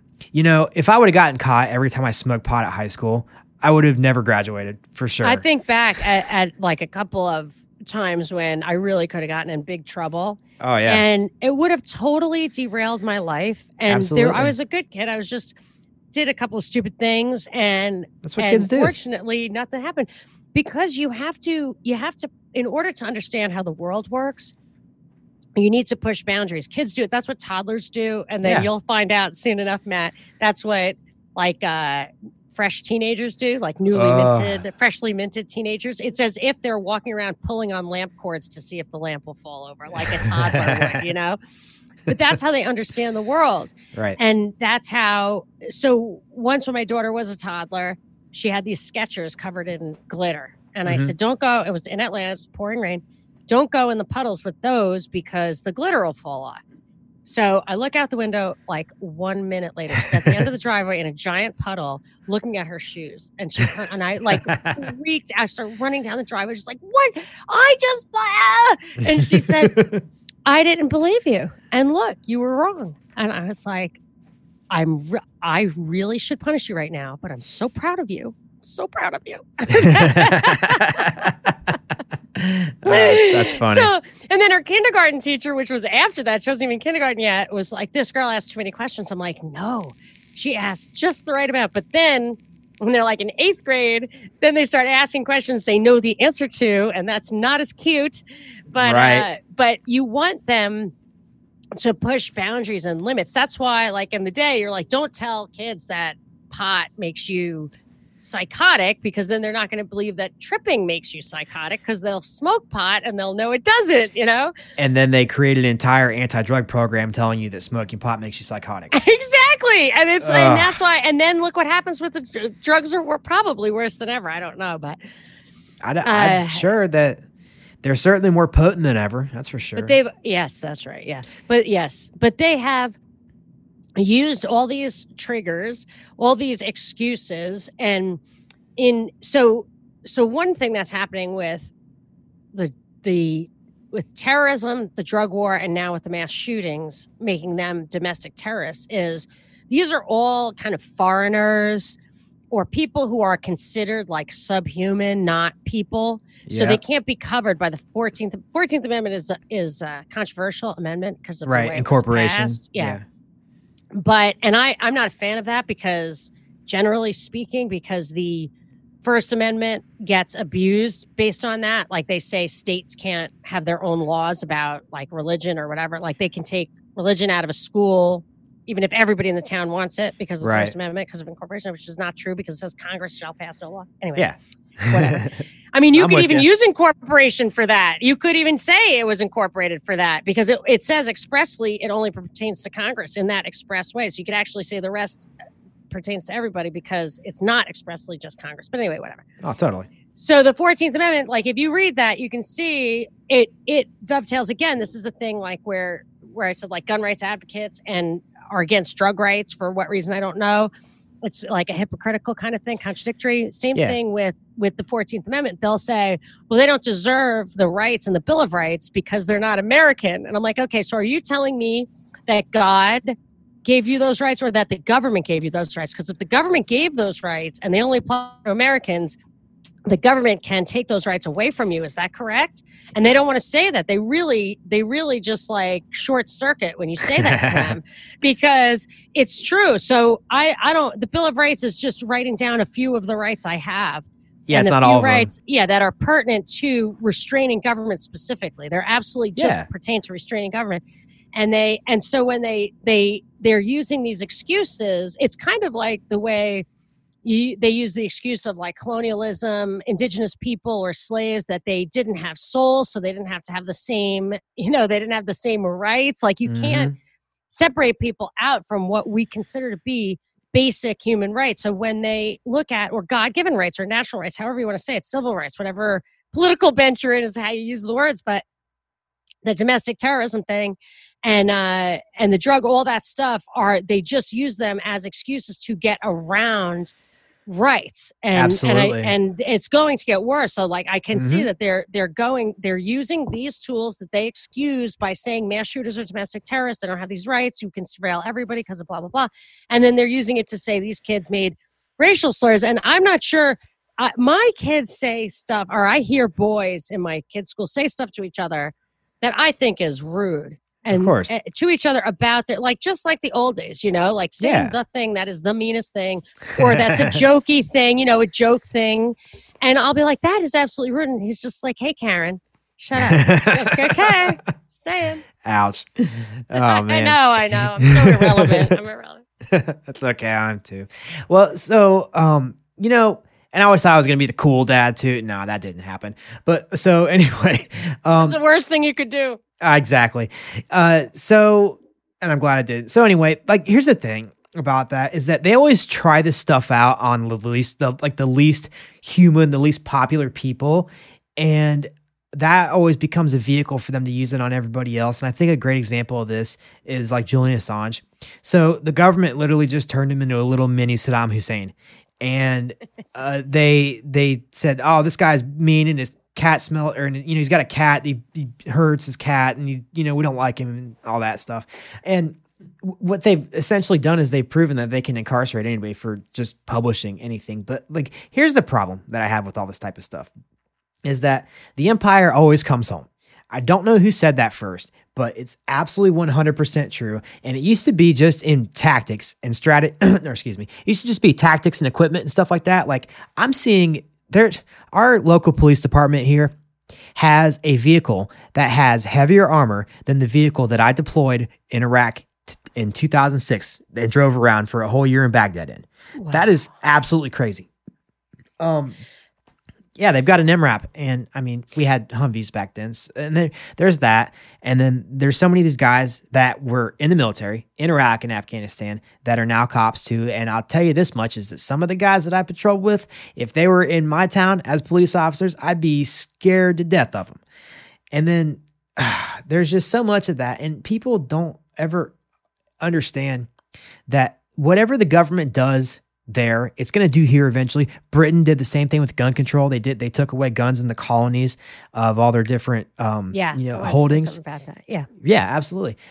So here's the last thing I was going to say is that the thing is that now we've kind of shifted from that to now they're making it overt. Like, we're like, Barr is literally saying like, yeah, we're going to use the stuff we learned in the War on Terror where we were drone bombing people because they had a cell phone signal on them, and we're going to do it here.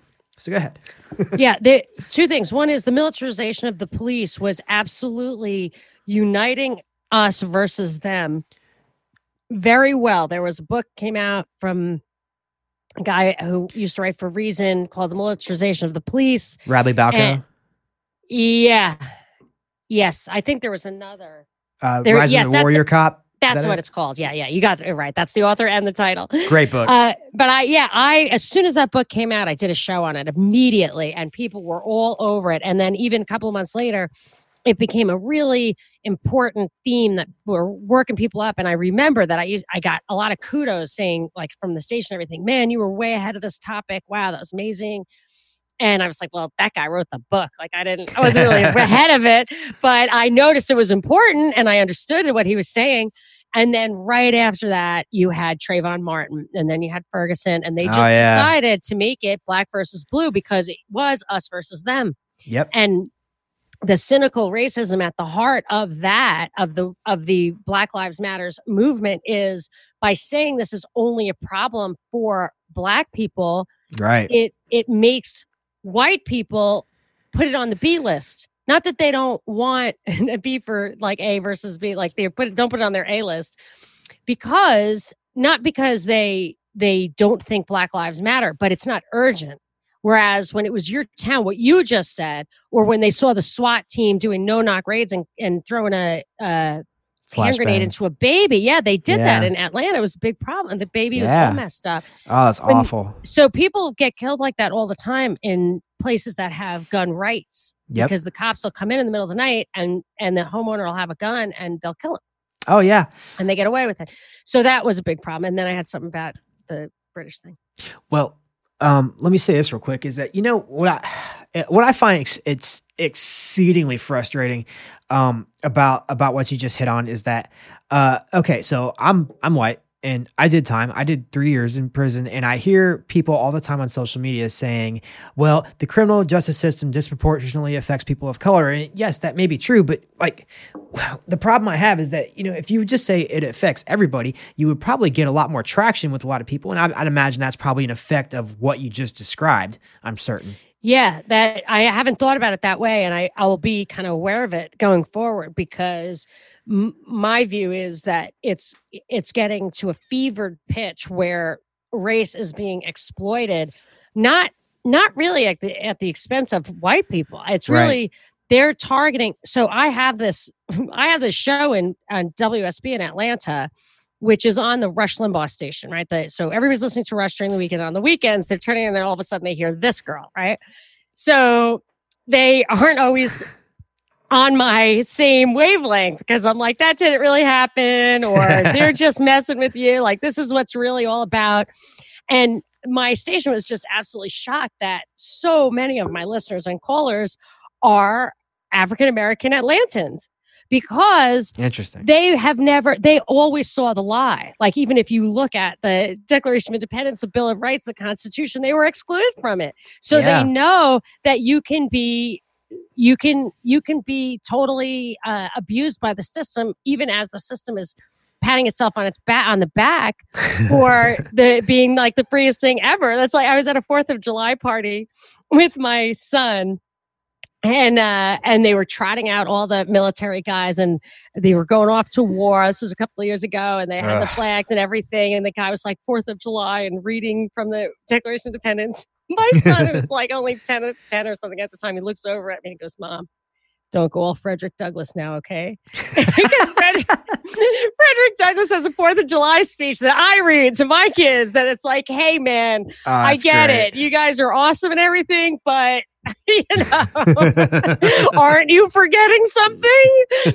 So they, by co-opting them into like just vote Democrat, everything's going to be okay. I can't believe that they're still trying that after Obama was such a disappointment to everybody. It was everybody. When it's just like Trump. Like, when you actually look at the policies, nobody's really happy with that. That wasn't on your wish list. That wasn't there. No. So I think that kind of stuff, it is in their interest to keep the facades and the wars and the tension, the disunity, all that stuff. But I don't want to get into that again. No, it's just they force it. It's always the top of it's always like such a pressing. It's always a subject in the news. Like, I cover the news so much, and they're always using that. I just get so sick of it. Yeah, it is. Cynical. It is very frustrating. But yeah, two things. But I did have something about British. Oh, you want to? Oh, no, go ahead. Let me do the British thing and get back to that. Yeah. Only because it's important for the Second Amendment is that when you said it, like the British took the guns away, for us, I firmly believe that the Second Amendment is what stands between us and world tyranny. Because if Britain or Australia or whatever started jackbooting into people's houses and enslaving them openly because they don't have guns, it would be a wake-up call for us. Yeah, I would hope so. So they can't get crazy with power, even though they do. Their citizens no longer have parity, right? But their structure looks like they do. But that's because if the truth of what you said is revealed country by country, correlation, it's kind of like the anti-vax thing. I think the reason they don't want anti-vaxxing to spread is because then they would have like this huge population where you'd be like, oh, it really does. Like, none of those kids have autism. Right. Like, I don't know. But what else have they been lying about? Yeah. Yeah, you look and you could just have kind of proof positive. So if you're like, well, nothing happened in England, nothing happened in Australia, it's totally fine. I'm like, well, that's because we still have our guns, and it's our guns they really need because we're the powerhouse. Yeah, fair enough. I can definitely say it. Well, the other flip side of that too is that The frustrating thing is that we actually do have pretty clear examples of what happens in these countries when they institute gun control, and is that, the rape rate in Australia is through the roof now. Street crime, yes, street crime. They are afraid. You meet Europeans and stuff, and they're afraid, like, you're going to leave your phone in your car. I'm like, of course I am. Like, why would I not leave my phone in my car? I'm like, what are you talking crazy about? Like, somebody's going to break into your car. I'm like, definitely not. Break into my car. This is people have these rights, and they are always told that there are people dying of gunshot wounds right outside of hospitals in the gutter because we have tons of guns and no health care. They're amazed when it's not like that. I know, that is funny. I've known some European people that essentially have that kind of same perspective, and I remember taking a couple of them shooting one time. They were like, "Oh, this is actually pretty awesome." And it's like, yeah, man, it is pretty fun. How about that? But they don't believe you. They'll argue with you. That's not true. It's like, it's definitely true. Never seen anybody with a gunshot. Yeah. There's I'm sure you have. That's not what I was laughing about. But yeah, I know. I lost my train of thought now. Oh, I'm sorry. I do that to people because I never stop talking. Nah, it's all right. It's been a great talk. Damn it. Oh, here's the thing is also too, is that the UK especially has really this crazy police state that exists there too.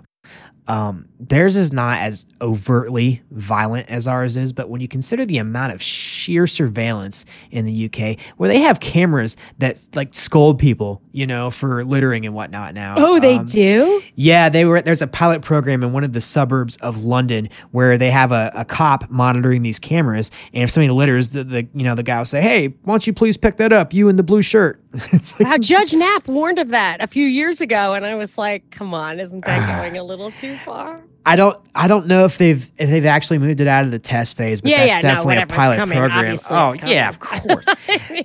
But that is right. That is the good question though, is that these governments, I'm sure they would love to just really impose their will on all of us, and the question always is why. So maybe that does help shed some light on that. But we're coming up on pretty close on time, Monica. There was one last thing I wanted to ask you about. Maybe you could expand a little bit up for me. So on your show, you talk about, I think it was either a Rockefeller or maybe a Carnegie Institute document that was about war and collectivism. Mm-hmm.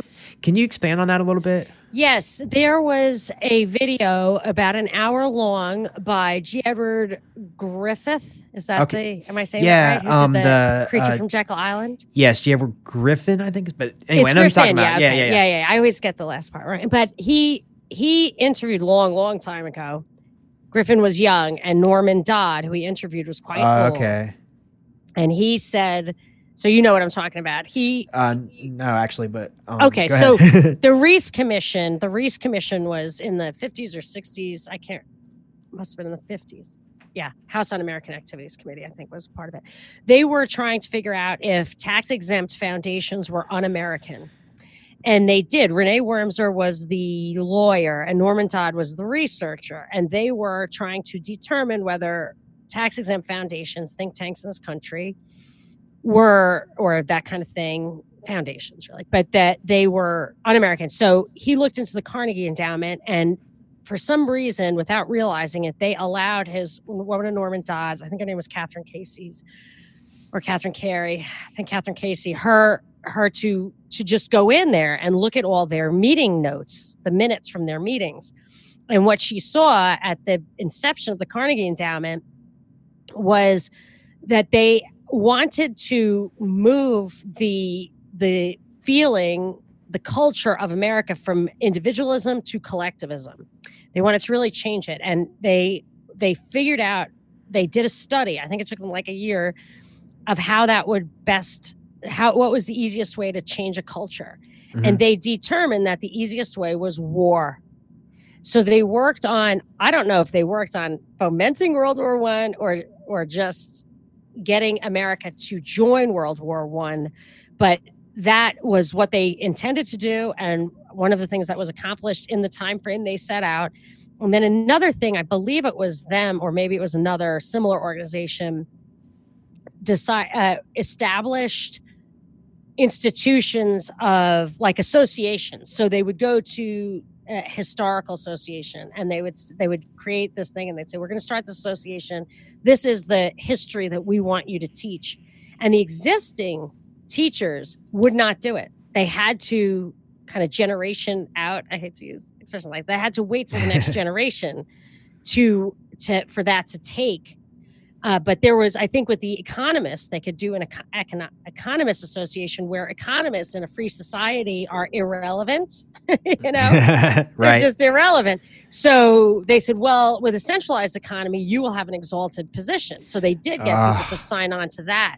But this was, so what they wanted with America, with the historians, was to go back and talk about all the negative things about our history, because our history was individualistic. And if they could make it look like that was our fundamental culture was bad, then they could replace it with something else, which is how cults work. They tear you down and then they replace it with something.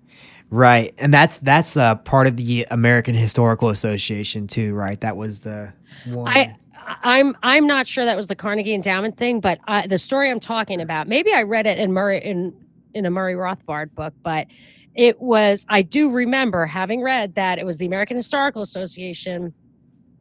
I believe that was the actual, the one I'm talking about. They were trying to kind of rewrite history and they could not get the people to do it in real time. But okay. From that moment forward, they basically had control. And all you really have to do is buy the book publishers. Right. Good point. Because I've always wondered why.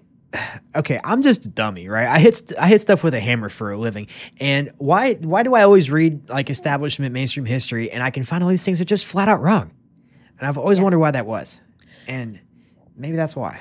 I don't know. I was just talking the other day. I've mentioned this once before, but like I did a podcast with Lions of Liberty, and oh, nice. Wanted to know. It was awesome. It was an honor, but he wanted to know like what was my like most shocking conspiracy theory, like the most significant conspiracy theory, and I had to say JFK, which was a disappointment for him, I'm sure, but it is significant because it's such an open secret.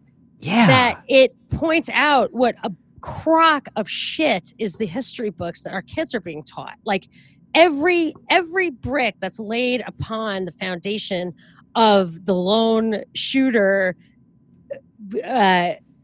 edifice, whatever, right. Structure of the JFK assassination is a lie because the government covered it up. So what is our government? So like, how can you say you know what our government is? How can you teach our truth about this government when this government continues to cover up the assassination, the insider job of the killing of what the boss is told us a super popular president, right? It's just mind-boggling. This is not America, right? That is not what we're taught is America. And that's why I think they can do anything, right? They can control any story. Oh, yeah, they really can. Especially if you look at America now versus America then when they, Norman Dodd was in the Reese Commission, man, it's, and you see too, like the collectivism. I'm sure you remember 9/11. And it's funny is that 9/11 happened when I was in high school, and I was so worried that the Iraq War was going to be over by the time I was able to enlist. Wow. Oh, man. I know. How about that? But no, just like the... Could have gone to Afghanistan. Yeah. Wow. Yeah, no, it was a mass trauma of the highest order. Terrible things. It's sick to think that even that the 9/11 Commission report does not address that third building that came down in New York. I mean, I don't care what you think about 9/11 or anything. What does this say about our government that crucial puzzle-solving piece is not addressed? Says we live under a pathocracy. Exactly. We really do. Don't trust your history books. No, unless it's Murray Rothbard, then you could probably trust that one. But still do your research. But I mean, yeah, it's crazy that just the amount of like you saw that like the kind of hyper patriotism after 9/11, and it took I don't know, maybe 10 years to wear off or so. And there's still remnants of it, but just like, you remember when anybody that criticized the Afghanistan and Iraq war in the early days were like, shut up, commie, like, you hate America, why don't you get the hell out? And that's a testament. Even liberals had huge. Yeah. My sister's a liberal, and on her husband's motorcycle, he had a full-size American flag sticking out. I mean, now she was just like, she'll like turn her nose up at the flag. She's like, ugh, you're a fascist. It's like, that is not a symbol of fascism. But I do not like that it is a symbol of unjust war now. I mean, that is very, very upsetting. But she was toting it when it was a symbol of unjust war, not when it was a symbol of economic liberty. Right. So. Yeah, that does suck, honestly. But it is really a testament to what they found in that commission. So anyway, Monica, why don't you give us your plugs one last time? Sure.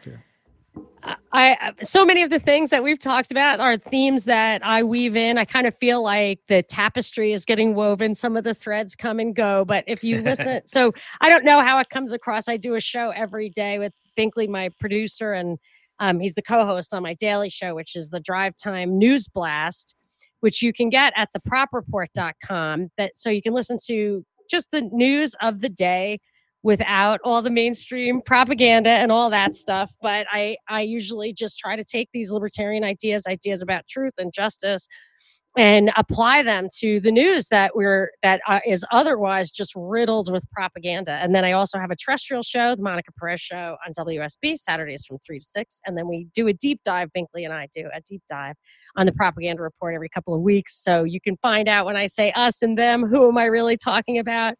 And he plays us lots of like good audio where them in their own words are saying what they are doing to us. That's always fun too. But you can get everything at thepropreport.com. Awesome. Definitely check that out. And as for us, if you want to talk to me, the host, Matt, you can find me on Twitter at StatistQuoPod, or you can shoot us an email, thestatistquo@gmail.com. The website is thestatusquo.net.